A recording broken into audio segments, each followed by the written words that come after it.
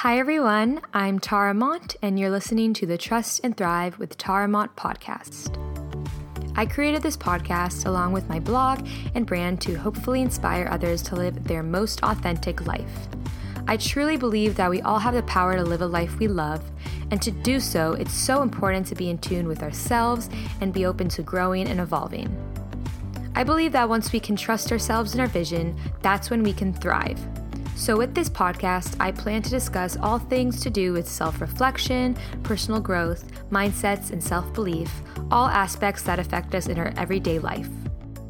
If you feel connected to my message and want to listen more often, I will be sharing one podcast a week, so make sure to subscribe and stay tuned.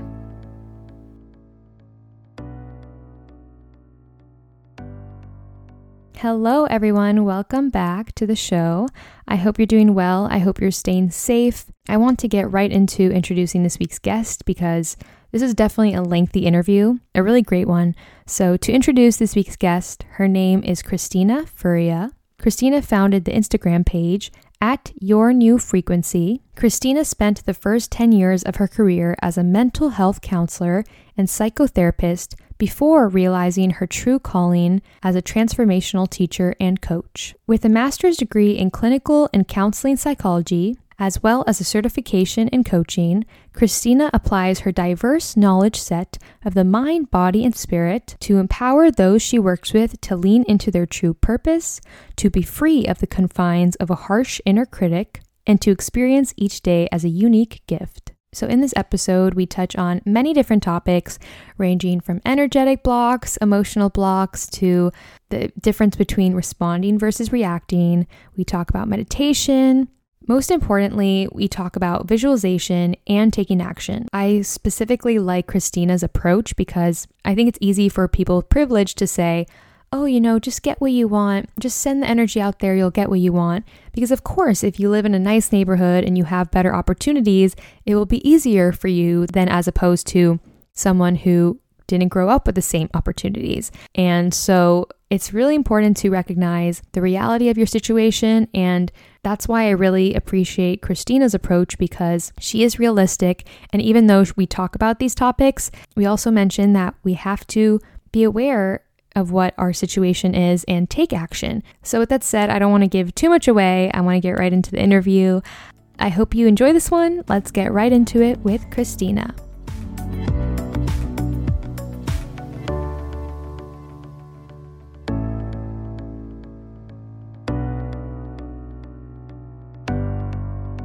Hi, Christina. Thank you so much for being on the show. Of course. Thank you for having me. Of course. So can you start off telling us about yourself and what you do? Well, I am historically a psychotherapist trained in an approach called modern psychoanalysis. And about 2 years ago, I went through a transformation of my own that led me down a completely new career path.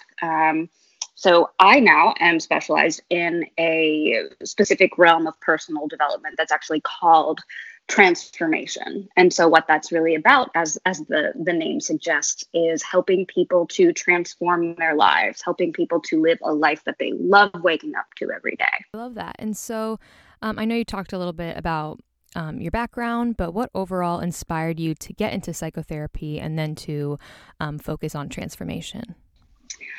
Well, I was always one of those, I don't know if this is the type of kid, but this is the type of kid that I was, who just wanted to pick people's brains. And I naturally kind of would get people to open up to me, even as a really little kid, without meaning to. And so I think that my parents probably kind of instilled in my head, hey, maybe you should be a therapist. And it just sort of stuck. As when I was in high school, I knew that I was going to major in psychology, which I did. I knew I was going to go right to grad school after college, which I did.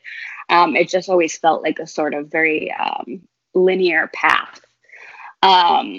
My road to transformation, I think, was much rockier than my path to psychotherapy. My road to transformation was sort of just I got beat over the head with it. You must do this. And so it's one of those things that when you kind of hear from that part of yourself, kind of that voice of intuition in such a strong way, you don't ignore it. You don't say no.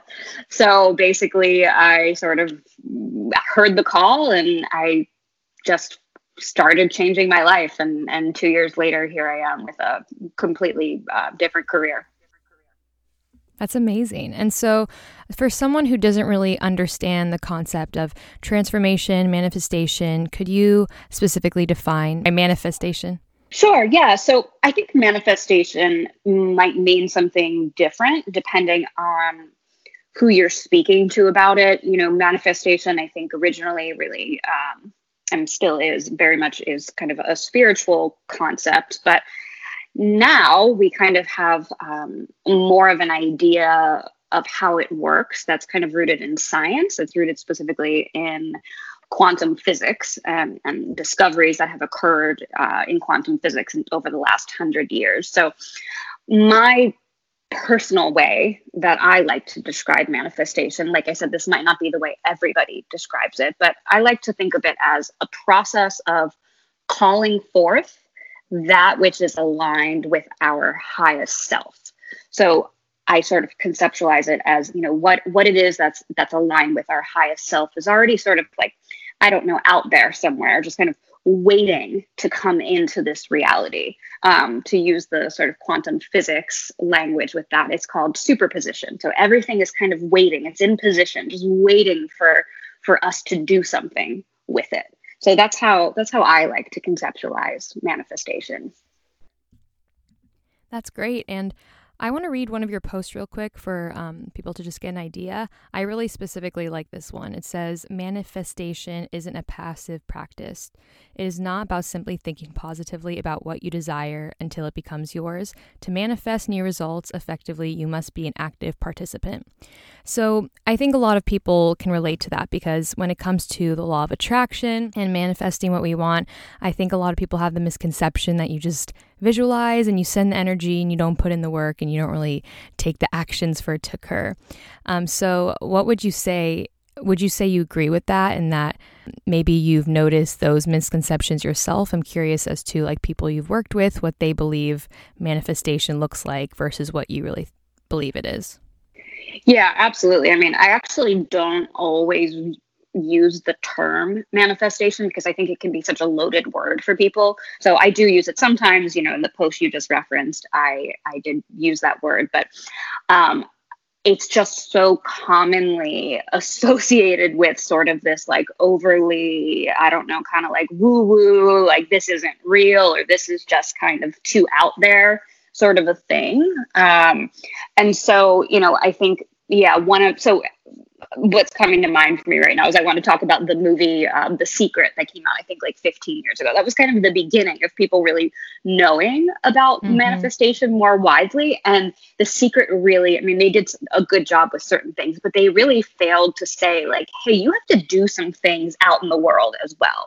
So yeah, I think it's really, really important that people do understand that, like, yes, it is actually about visualization, and it is about how you hold your mind, what thoughts you allow to come, what thoughts you say, no, I'm gonna not think like that.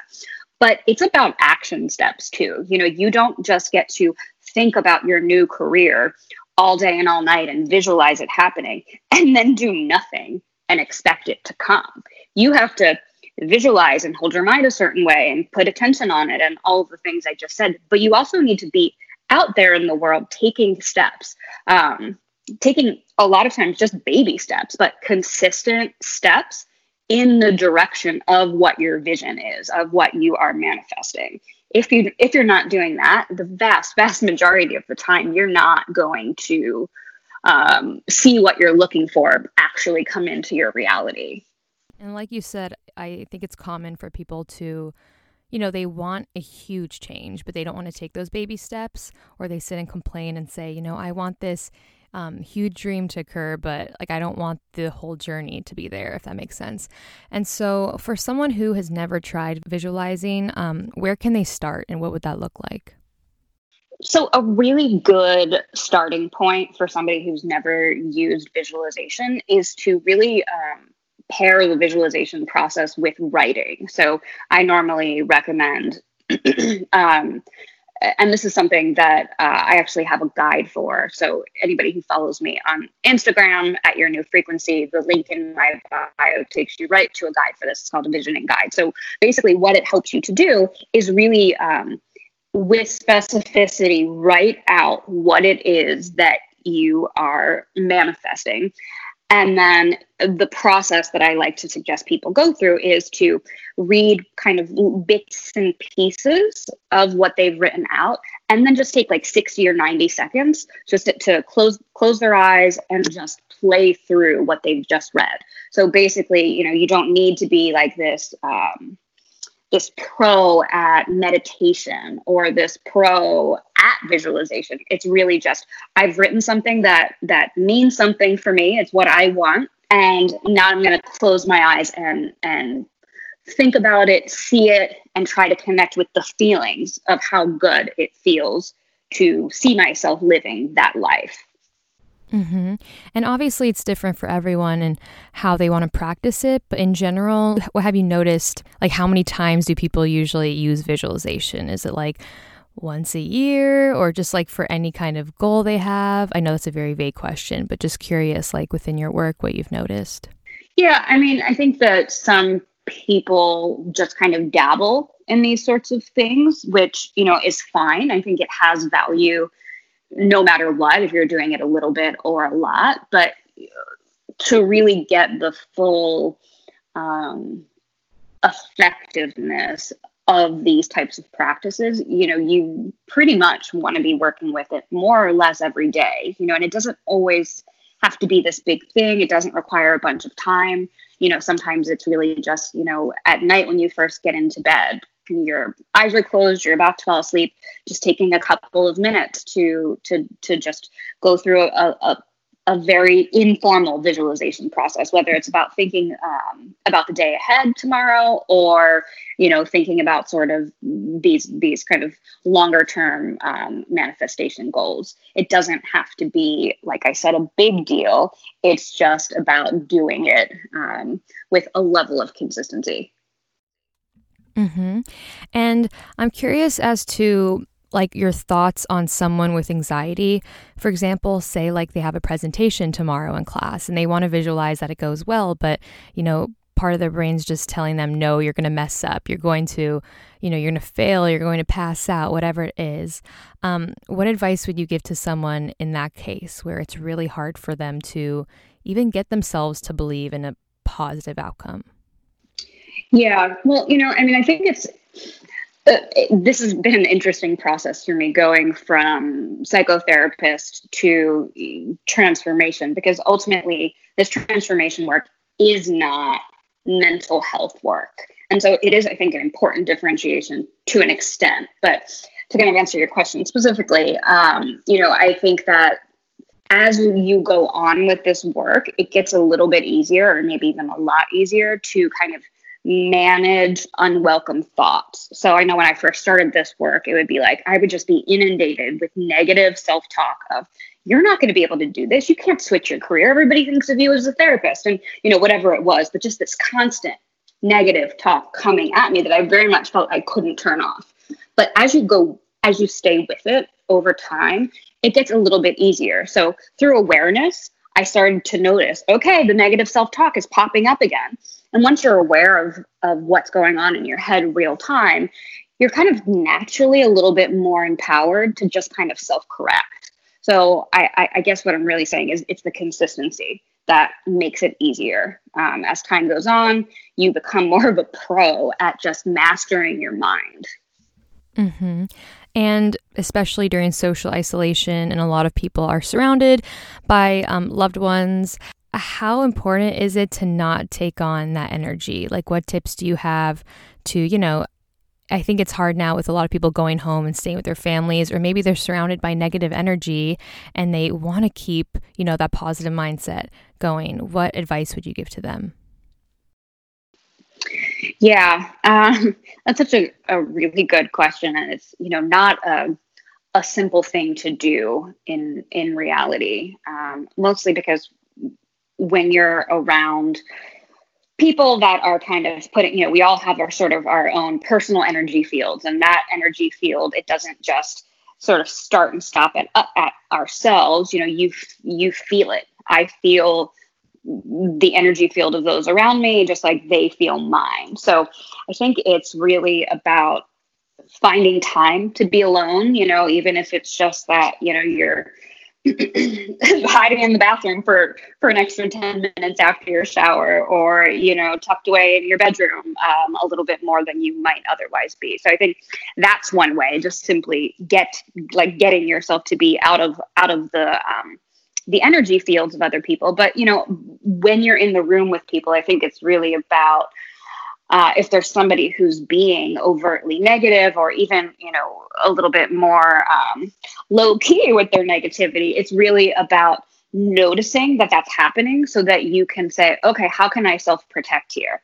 And it's not exactly, I don't think there's like a straightforward set of directions as to how to self-protect. But I know for me, if I'm around somebody who's being overtly negative, I'll actually sort of say to myself, what can I do here to self-protect? And sometimes I'll actually kind of like visualize myself being in this little bubble that's just for me, that nothing can penetrate it, nothing can permeate it.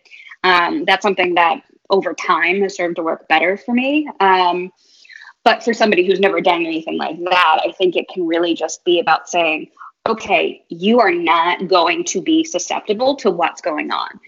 I am going to choose to let what's happening within me dictate how I feel, instead of what's happening out in the world, or in this case, the world being just the environment of my home with my family or with my spouse. I love that whole idea of the bubble, because even though it sounds so simple, like I can already imagine how helpful it is, at least for me, imagining like some kind of space, or like invisible physical cloak or something definitely like helps in that sense. And so that's definitely a good one. And I want to get into the whole idea of like high frequency and low frequency. I know you discussed that a lot. So could you explain the difference between living a high frequency life as opposed to a low frequency life? Yeah. So I think that this is one of the more important concepts in transformation work and in manifestation work. And the reason that it is so important is because ultimately, when we're living on a lower frequency, so an example of that might be shame or fear or lust. These are the types of so what I've just described, those are kind of experiences. Those are emotional experiences. But, ultimately, when you live in those frequencies, it actually changes what's happening on a cellular level within your body. So this is something really cool that we've just started being able to actually really study and see on like, kind of machines of sorts. So basically, when you are on a lower frequency, what they're finding is that the energy within your cells is moving more slowly. It's kind of like a denser, slower movement. When you're living on a higher frequency, like for example, joy, gratitude, love, what they're finding there is that the energy within the cells moves much, much more quickly. And when it's moving quicker like that, it actually contributes to us feeling better, not just mentally, not just emotionally, not just spiritually, but also physically. And so when we are aligned with a higher frequency, when we are on a higher frequency, we then can call in experiences that are a match for us on that level. So somebody who's constantly flowing gratitude is not going to have a bunch of experiences where people are being nasty to them, where they're never getting what they want, where nothing seems to go their way. Gratitude is the frequency of receiving. Somebody who's living from gratitude is going to have a lot of great positive interactions, and things are going to, life isn't perfect and we can't control everything, of course, but things are going to go their way a lot more than somebody who's constantly living from a place of fear, for example. And even I feel like we all know someone who, maybe blames everyone externally or blames the world or thinks, of course this would happen to me, like nothing can go my way kind of energy. And at that point, like great things can happen, but I feel like they'll only notice what didn't work out for them or what they're not happy with. And so would you say that's like another example? Yeah, absolutely. I mean, I like to be very careful with how I talk about these subjects because, life happens to us and life is not necessarily easy. And for some people, it's harder than others. And somebody who does live from more of a victim mentality, there's no part of me that wants to shame them for that. There's no part of me that wants to say, you are wrong for doing this. It's like, I get it. I used to live on lower frequencies the majority of my adult life. I really did. So I think it's, like I said, it's important to realize that, it's not about kind of calling people out for living on those lower frequencies. But yes, I do think that is an example of what you might see. It's like when you are constantly coming from this place of kind of like, woe is me, nothing goes my way, you do more often than not generate experiences that are a match for that are in alignment with that predominant way of thinking. Mm-hmm. Oh, I completely agree. And I think, we've all been there and we can have empathy for that because I've been in that case too. And, it's not necessarily like someone's wrong, like you said, or, they're living a bad life. It's just, I think a lot of us too, we grow up with limiting beliefs so that if we see, for example, like a bad example of relationship, maybe we think, okay, well, that's what I deserve. And we don't know any better. So I feel that compassion. And I think self-compassion is so important too. And so do you think limiting beliefs and even just like reflecting on our values has a lot to do with this idea of what kind of life, what kind of frequency we want to be on? Yeah, absolutely. I mean, a big, big part of this work is finding your energetic blocks. So really another way of saying it that might be kind of more easily understandable or just sort of consumed is, what are your emotional blocks? Like, as I was saying, life happens to all of us in all kinds of ways. And if we don't, so let's say, I'm just going to give you an example. Let's say that somebody close to us passes away abruptly, suddenly. And then instead of fully dealing with that grief and that pain, we kind of tuck it away. The funeral comes, we cry at the funeral, and then after that, it's like, okay, well, this is done now. And then you kind of stuff it down. You utilize some unhealthy coping mechanisms to kind of compensate for the part that couldn't be all the way stuffed. So maybe you're drinking more, maybe you're, I don't know, having promiscuous sex, whatever it is. But when we make choices like that to not fully allow our emotional experience to occur, we end up having blocks. And like I said, those are emotional blocks, but they're also energetic blocks. And so if you don't kind of do that work of resolving whatever is within you that's unresolved, you're going to find that actually anything related to manifesting, great things, anything related to really transforming your life in a way that's going to, make you happier, more fulfilled, whatever, you are going to come up short. You're going to find that there are constantly barriers getting thrown up, whether they're occurring in the external world or in the internal world just of your own thoughts. It will keep coming up again and again because we have to get unblocked. Mm-hmm.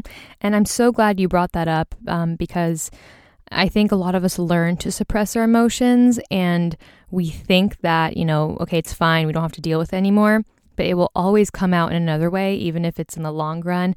And so how would you define a healthy relationship with one's emotions? I think a lot of people don't really know what that even looks like.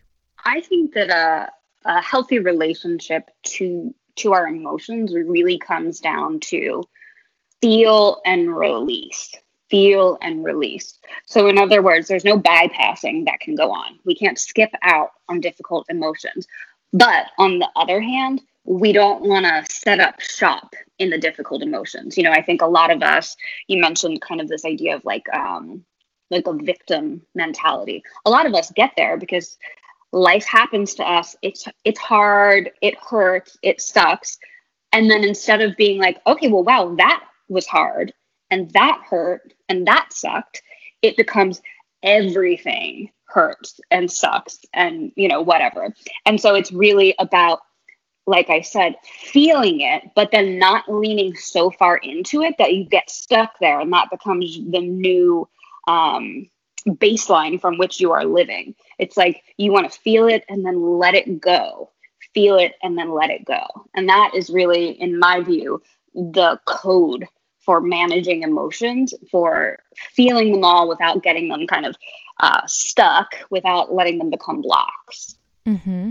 And in my most recent episode, I actually discussed this idea with the guest about toxic positivity and how it can actually go to the other extreme of, instead of dealing with our emotions, we think being positive and not acknowledging how hard it was is actually better, when in reality, we're just covering up with, okay, I'm fine, everything's fine, we'll get through it. Like, too much positivity where you don't really deal with those painful emotions, which is obviously necessary in order to experience being a human in general. So for you, like with your work, I'm just curious as to what point do your clients get to?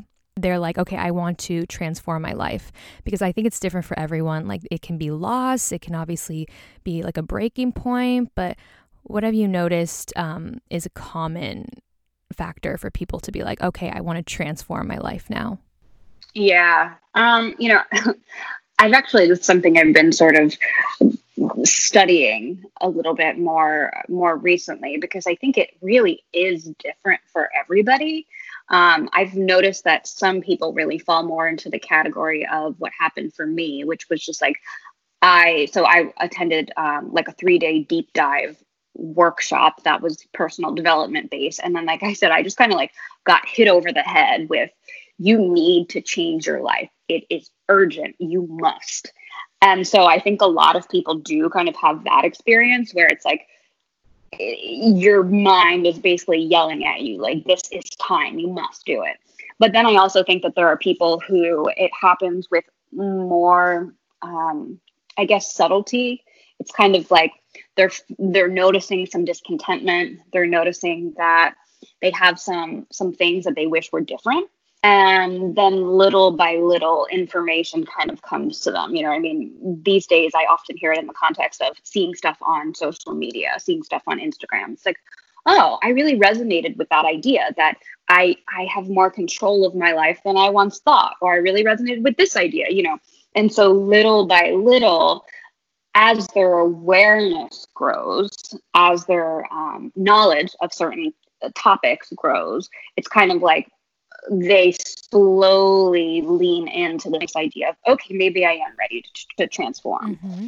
And what would you say, for example, on like the thoughts of being in control of your own life? Because like you said, obviously things happen to us. So much is out of our control, of course, but we're in control of how we react and move forward. And it's very common, I've been there too, to believe that everything is only happening to us and we can't even control our reactions and we almost feel helpless. So what is like one like advice you would give to someone who really feels like they're not in control of their lives and the outcome? Yeah, I mean, I think you, to some extent, just hit the nail on the head with this idea of, we can't control everything, right now being case in point. I mean, who knew that we would be in this moment where we're not even really allowed to leave our houses? It's like, talk about not being in control. But we can control how we respond. And I think that is a major point of empowerment, realizing that we can respond instead of reacting. So to react is just to almost run off of an impulse. It's like, I have the impulse to say this, to yell this, to throw this, or, on a lesser scale, I just have an impulse to just say a particular thing. And, it doesn't actually serve me well. It doesn't serve this conversation well, but it's just what came out naturally, which of course is really about old programming. It's about being on autopilot and just kind of letting our old programming run the show. But on the other side of that, realizing that we can actually always choose. And so when we choose, we respond instead of react. When we choose and we actually allow conscious thought to occur, we are then inherently more in control of everything, because it's like, okay, so instead of saying that thing without thought, just kind of impulsively saying that thing, which will then, so I'm thinking of like an interaction with a spouse. So I impulsively said this thing that I know after I said it is rude, but I didn't think it through. And now it's caused a whole chain of events. Now we're fighting. Now for the next 2 days, we're going to be stuck in this house, mad at each other, slamming doors. Where on the other hand, when conscious choice is present, it's kind of like, okay, well, I don't want to be stuck in this house with tension for the next 2 days. What I do want is for us to be able to communicate well and for us to be, happy together. So I am going to choose to calmly express what I'm feeling in this moment and to, allow my partner to then respond back and, on and on and on. But it's about choice. And I think that is really the biggest point of empowerment. Like we said before, there's definitely no shame around it. We've all been there. But what are some signs that you may be living a lower frequency life in this moment? Because a lot of people may not even be aware. It may just be what they're used to, or maybe they've been around family and loved ones who've been in a similar position and they don't know like the difference. So what are some signs that someone may be living a lower frequency life? I like to keep it really simple with this one. I think that there are more complex answers that can be gotten into as well. But really the easiest way to know if you are living on a lower frequency or a higher frequency is to just simply ask yourself, how do I feel most of the time? If you're living on a low frequency, chances are most of the time you feel pretty lethargic on a physical level. Chances are you're not happy too often. Chances are you don't get excited about much.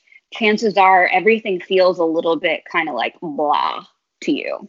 Where if you're on a higher frequency, you're probably going to be more energetic. You're probably going to be somebody who gets excited about stuff. Even now in quarantine, I'm getting excited about stuff all the time because I've conditioned myself. I've taught myself how to live on a higher frequency. So I feel good way more than ever before. And so just really checking in with how do I feel, it's the easiest way to know the frequency that you're living on.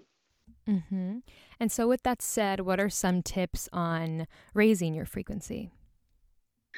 So I think that kind of falls into two different categories. There's the stuff that kind of helps you raise your frequency fast. So like drop of a dime, I'm going to just change how I'm feeling.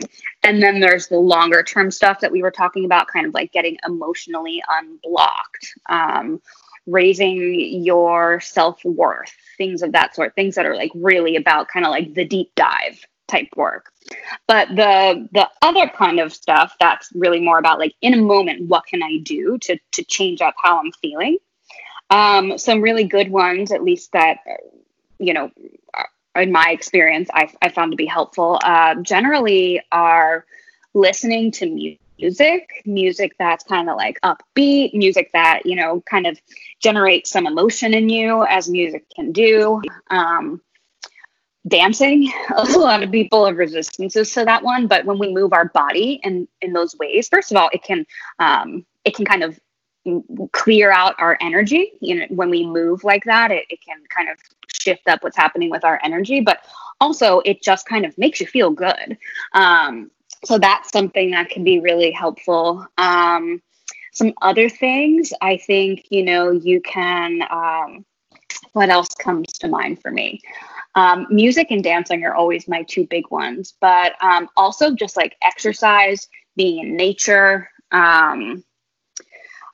If you have animals, like playing with your pets, it's really just about, again, this idea of like what makes me feel good. So doing things that make you feel good will raise your frequency very quickly. Oh, and I know the one that I wanted to say that I forgot.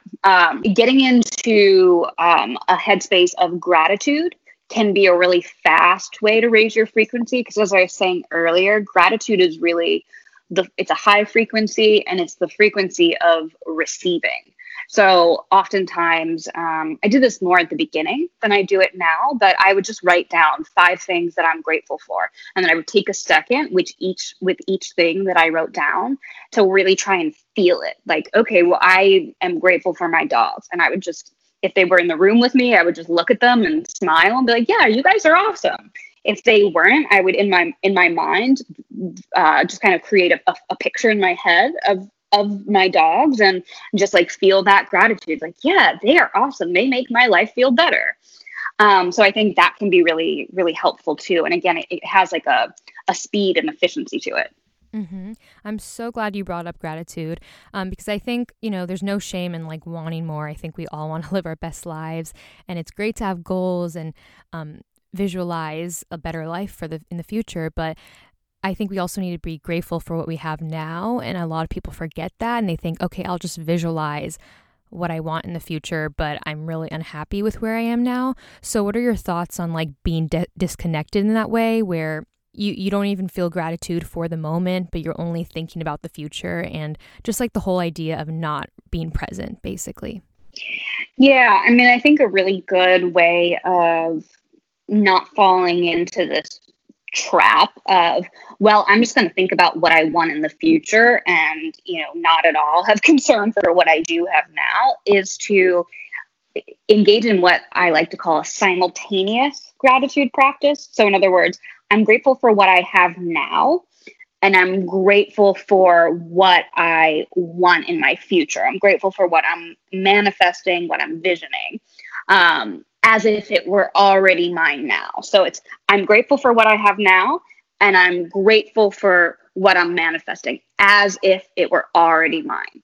If you can master those 2 forms of gratitude, you'll find that your life starts to transform, and you experience greater ease, and you just feel better because you're so pleased with what you have now, while also creating a future that you will love even more.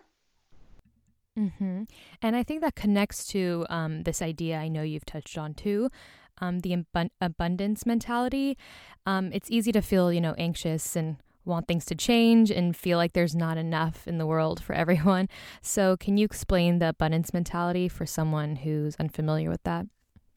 Yeah, I mean, an abundance mentality is basically exactly what you just said. There is no lack in this entire universe. There is no lack.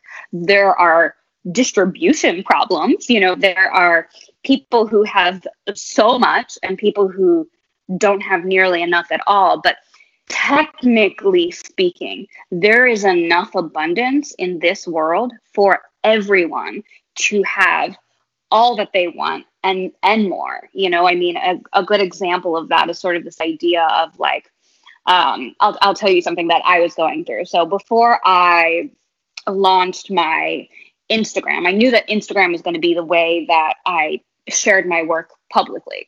And so before I launched it, I would be looking at other people's like profiles and seeing how many followers they had. And it would be like, and these were not my best moments, but I think it's important to illustrate this.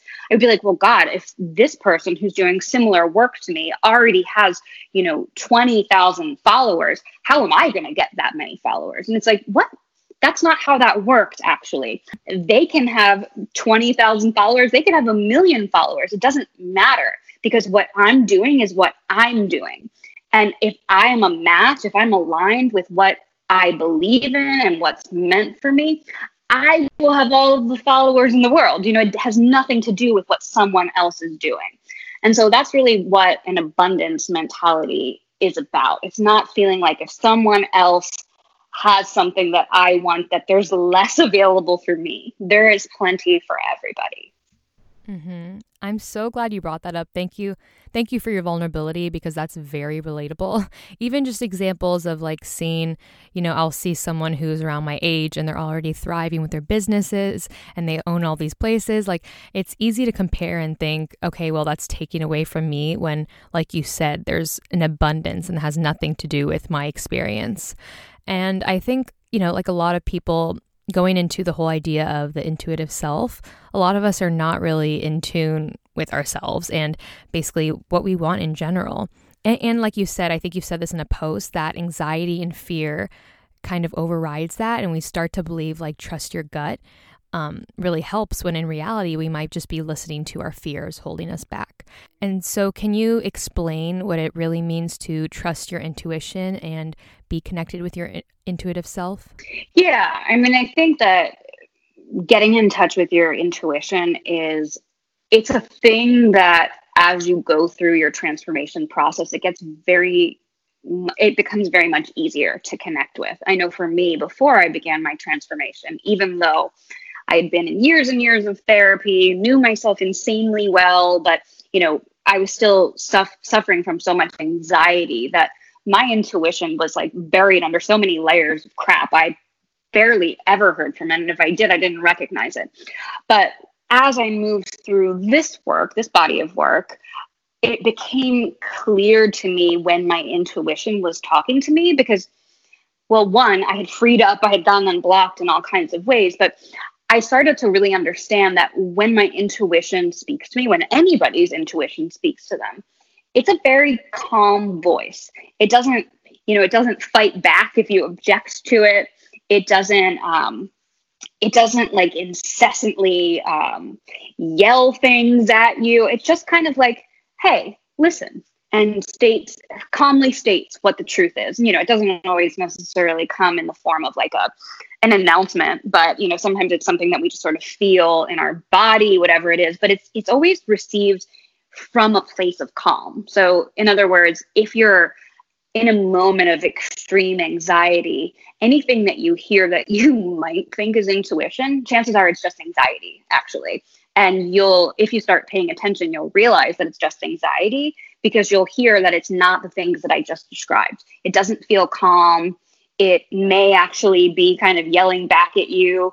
It just kind of has this feeling of being kind of unsettled. And all that really is the voice of anxiety. Like I said, the voice of intuition is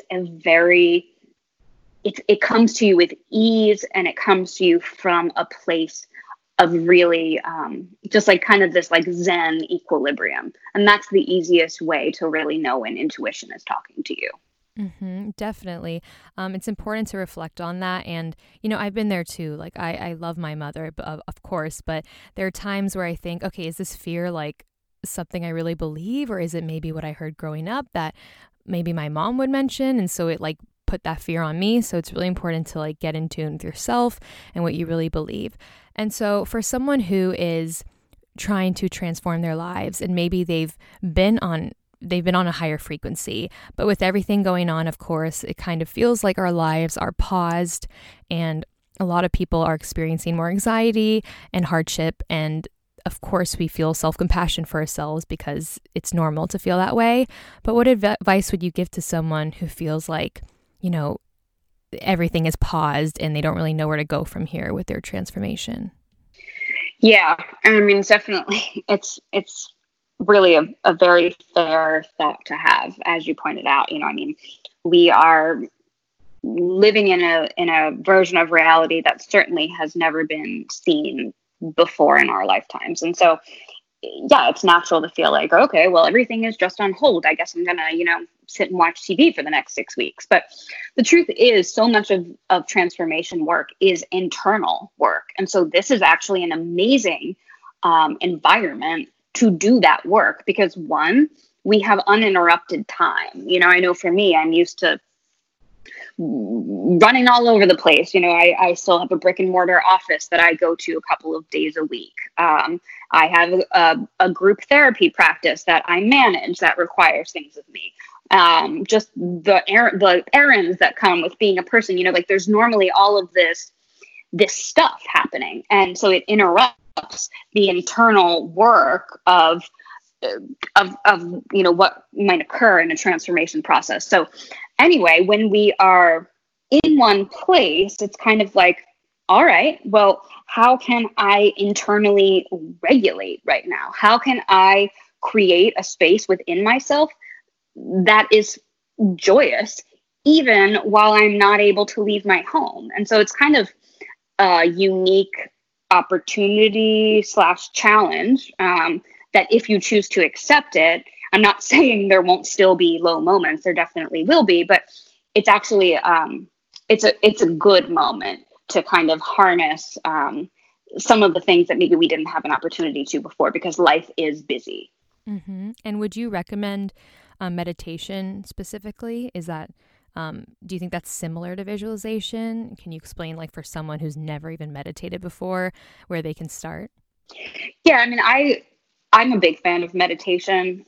As somebody who historically had a lot of anxiety, one of the ways that I initially started to kind of quell that anxiety was through meditation. And I think the reason why it was so valuable for me and for anybody really is because it allows you a space where nothing actually really matters. When you successfully meditate, and I'll talk about how to kind of get into a practice in a minute, when you're successfully meditating, nothing that's happening in your reality actually matters because you're disconnected from it. You're elsewhere. And so it's like a momentary escape or solace or respite from all of the stuff that's actually making you anxious. So one of the really, I think, the easiest ways to start with meditation is to begin with really, really short increments of time. So if you're somebody who has never meditated before, I would say literally start with 60 seconds. And if you Google this, you might find a lot of people that say start with 5 minutes, start with 3 minutes, whatever. But I love the idea of just 60 seconds because if you're just trying to clear your mind and have a quiet mind for just 1 minute, you're way more likely to have a win than if you're trying to do it for 5 minutes. It's just a really long time. 5 minutes of a quiet mind when you're not trained in knowing how to get your mind to stay that way, it's like an eternity. And what will end up happening is you're going to start self-attacking because you're like, what the heck is going on here? I've just had so many thoughts. This is like the opposite of meditation. So 60 seconds so this is another piece of this. Meditation, a lot of people think of it as a passive practice, but it's actually a practice in attention. So really knowing where to place your attention, I find to be so valuable. So for most people, it's either on the breath or on the body, or for me, and I think everybody kind of finds their own sweet spot, I like to really focus my attention just kind of softly just behind my eyelids. But I know specifically where my attention is going. I'm going to just keep my attention just behind my eyes. I'm noticing that my attention is there. And that will help you to keep your mind from wandering too much. And then the other piece of this, which I think a lot of people know about these days, is guided meditation. So using an app like Headspace or Calm or Insight Timer, they take you through a process where it is a little bit longer than 60 seconds. You start off with more like 3 or 4 minutes, but because someone is talking to you and really helping you through it, it's a little bit easier to kind of tolerate that amount of time. I've read too that people say like start with 5 minutes or 3 minutes, and it feels like forever when it's your first time. And I think people get discouraged very easily because their minds also like wander, and that's very normal at first. And obviously like practicing on and on will help. But going back to the whole idea of transforming your life, what would you tell someone who right now, like obviously everyone's going through something different, and there are people who have kids, they don't have the luxury of just self-reflecting and relaxing. They have kids, maybe they're working 3 jobs.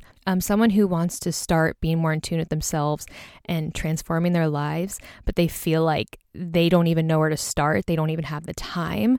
What's like something simple they can even do, whether it is journaling or whatever you believe would be helpful? I think that's something that everybody should be doing and can do regardless of how much time is available to them, is practicing active awareness of themselves, being an active observer or witness to themselves. So basically what that looks like is, and this is just like pretty much anything else, this is a practice that it will take some time to like get into a flow with, but the objective is just to really notice who you're being throughout the day. So noticing your behaviors, noticing how you're showing up in your interpersonal interactions and whatnot, but also observing your thoughts. Because when we become an observer of our thoughts, we pull ourselves out of autopilot and we really, it's like we've taken the wheel. And that sort of circles back to what I was saying about like reacting versus responding. When you are an observer of yourself, you have so much more choice available to you because you see what's going right with you and you see what's going wrong. You can notice when a negative pattern of thought is coming up for you. You can notice when an emotional reaction is, about to overflow and hit your spouse or hit your coworker or whatever, something that doesn't serve anybody well. You notice it and then you can kind of choose. And so the reason why I think this is something that's so great for somebody who doesn't have a lot of time is you need time. This is something that you're kind of doing in addition to whatever is kind of occurring in your life. So as you're moving through your day, you're just kind of remembering to observe yourself, remembering to be a witness of yourself. It doesn't take additional time. It's just kind of like a dual process. Mm-hmm. And like we've discussed before, obviously, like a lot of us don't realize we're living in a low frequency, and there's nothing to be ashamed of in that case. But how vital do you believe it is to, practice patience and just be self-compassionate, especially for someone who doesn't even realize there are wounds there or blockages that they have? How vital do you believe it is to practice self-compassion and patience through that healing process and through one's transformation?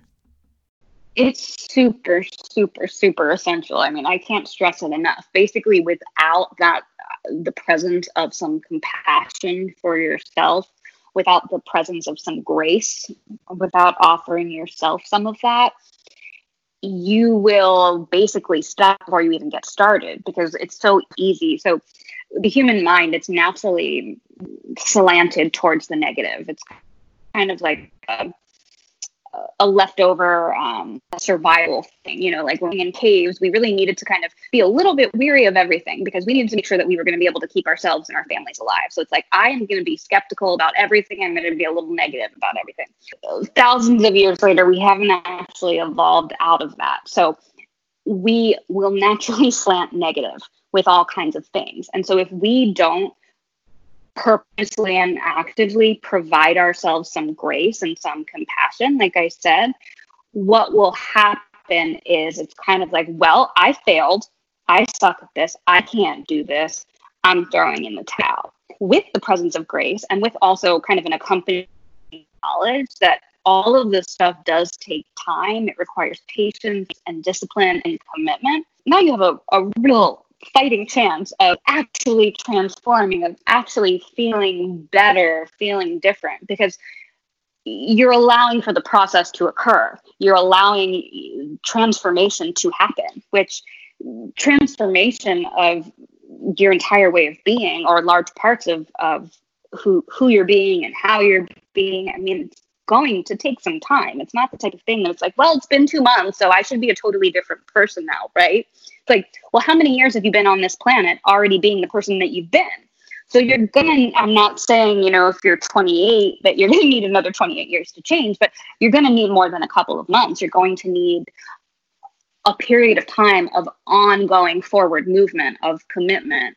And then, as to your point, pairing that with really being kind to yourself and offering yourself the patience that we all so desperately need. Mm-hmm, exactly. It's so easy to think like, oh, I'll just read 1 or 2 self-help books and my mindset should change. Like, it's so easy, but we have so much reprogramming to do, and we've lived like such a long life with certain beliefs. And so it's not that simple, and it's a lifelong journey. So I appreciate you mentioning that.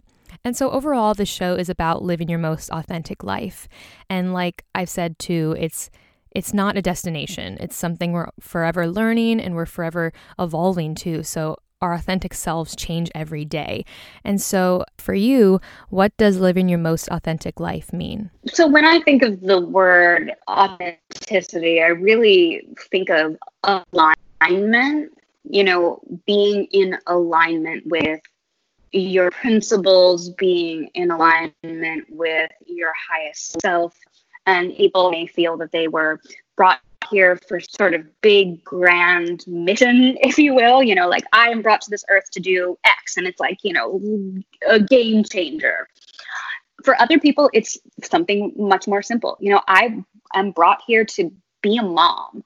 I am brought here to, be a school teacher, whatever it is. It's just really aligning yourself with your personal set of truths and finding those things by being an observer of yourself, by being an observer of your thoughts. Because when we observe ourselves for a period of time, you get a lot of information about what you do like, what you don't like, what you do want, what you don't want. And with that, you gain access to what I like to call your higher self or your highest self. And once you start living on higher frequencies, you can connect with that part of you much, much more easily. And from that place, alignment just starts to occur. And when something is out of alignment, and when something is in alignment. And so from that place of alignment, authenticity is all that can possibly be generated. That's all that there is from that place of alignment. Mm-hmm. I love that. And I so appreciate you being here and sharing your insight. So lastly, I want to ask you, even though it is such an unpredictable time, overall, what's coming up next for you and your work, and where can listeners give you a follow? Absolutely. So yeah, thank you so much for having me. It's been great. My Instagram is my main social media platform that I use. So you can find me at Your New Frequency. And what's coming up for me is I am currently in the process of putting together my first program that will be available for purchase. So something that without, ever actually having worked with me, that you can, it's not going to be a high ticket item. It's something that's going to be financially accessible for people, and that will take people through a process that will help them to work through difficult emotions, to harness motivation, and to begin the transformation process. So I am hoping that will be released in the month of May, which is something that I am super excited about. Amazing. Well, thank you so much for being here, and I'm really excited to see what listeners take away from this episode. So I hope you stay safe, and we'll talk soon. Thank you. You too.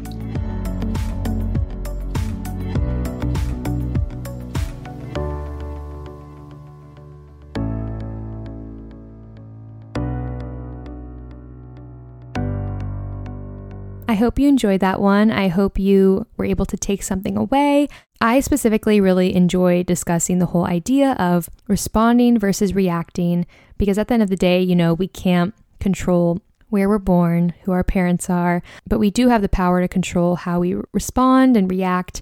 Christina explained such a great differentiation between the two, responding versus reacting. And like we mentioned before, it's so easy to get caught up in thinking, oh, it's so easy for anyone to manifest the life they want, or even work for the life they want. But, we have to be realistic. Say, for example, like you're born into a white, rich family, and of course you're going to get better opportunities than, say, someone born into maybe not the best neighborhood, or they've been affected by racism, whether they're Black or a non-Black person of color, maybe doesn't have laws and policies that help them thrive. And that's a reality we need to face. So we need to focus on what laws and policies we want to vote on, what kind of life we want to have, how we can change the world for the better, and not just wish for it to change. Because even just when it comes to the conversation of race, I've seen a lot of people post, why can't we all just love? Why can't we, I'm not racist. Why can't we all just love? And I know that's not the topic necessarily of this episode, but it made me think about it. And in that case, it's not that simple, because there's a system that is racist, and laws and policies that do benefit white people over Black people or non-Black people of color. And that's a reality that we need to change and take action over. So we can't just say, I'm visualizing that we all are loved and care for each other. It's way more than that. And so once again, I really do appreciate Christina's approach because she's very open about visualizing, meditating, and taking action. You can't just complain about your life and not do anything about it. And that's another example. You need to do that inner work, be self-aware and self-reflect. And that's just the start. I really enjoyed this conversation. I hope you did too. If you'd like to learn more about Christina's work, you can visit her website, yournewfrequency.com, or her Instagram @yournewfrequency. You can also follow the Instagram for the show @trustandthrive and my personal Instagram @tara.mont. And all that info will be in the description of this episode. And so with that said, I hope you have a wonderful rest of your week. I hope you take care of yourself, you take some time to rest and recuperate, and I will catch you all next Thrive Thursday.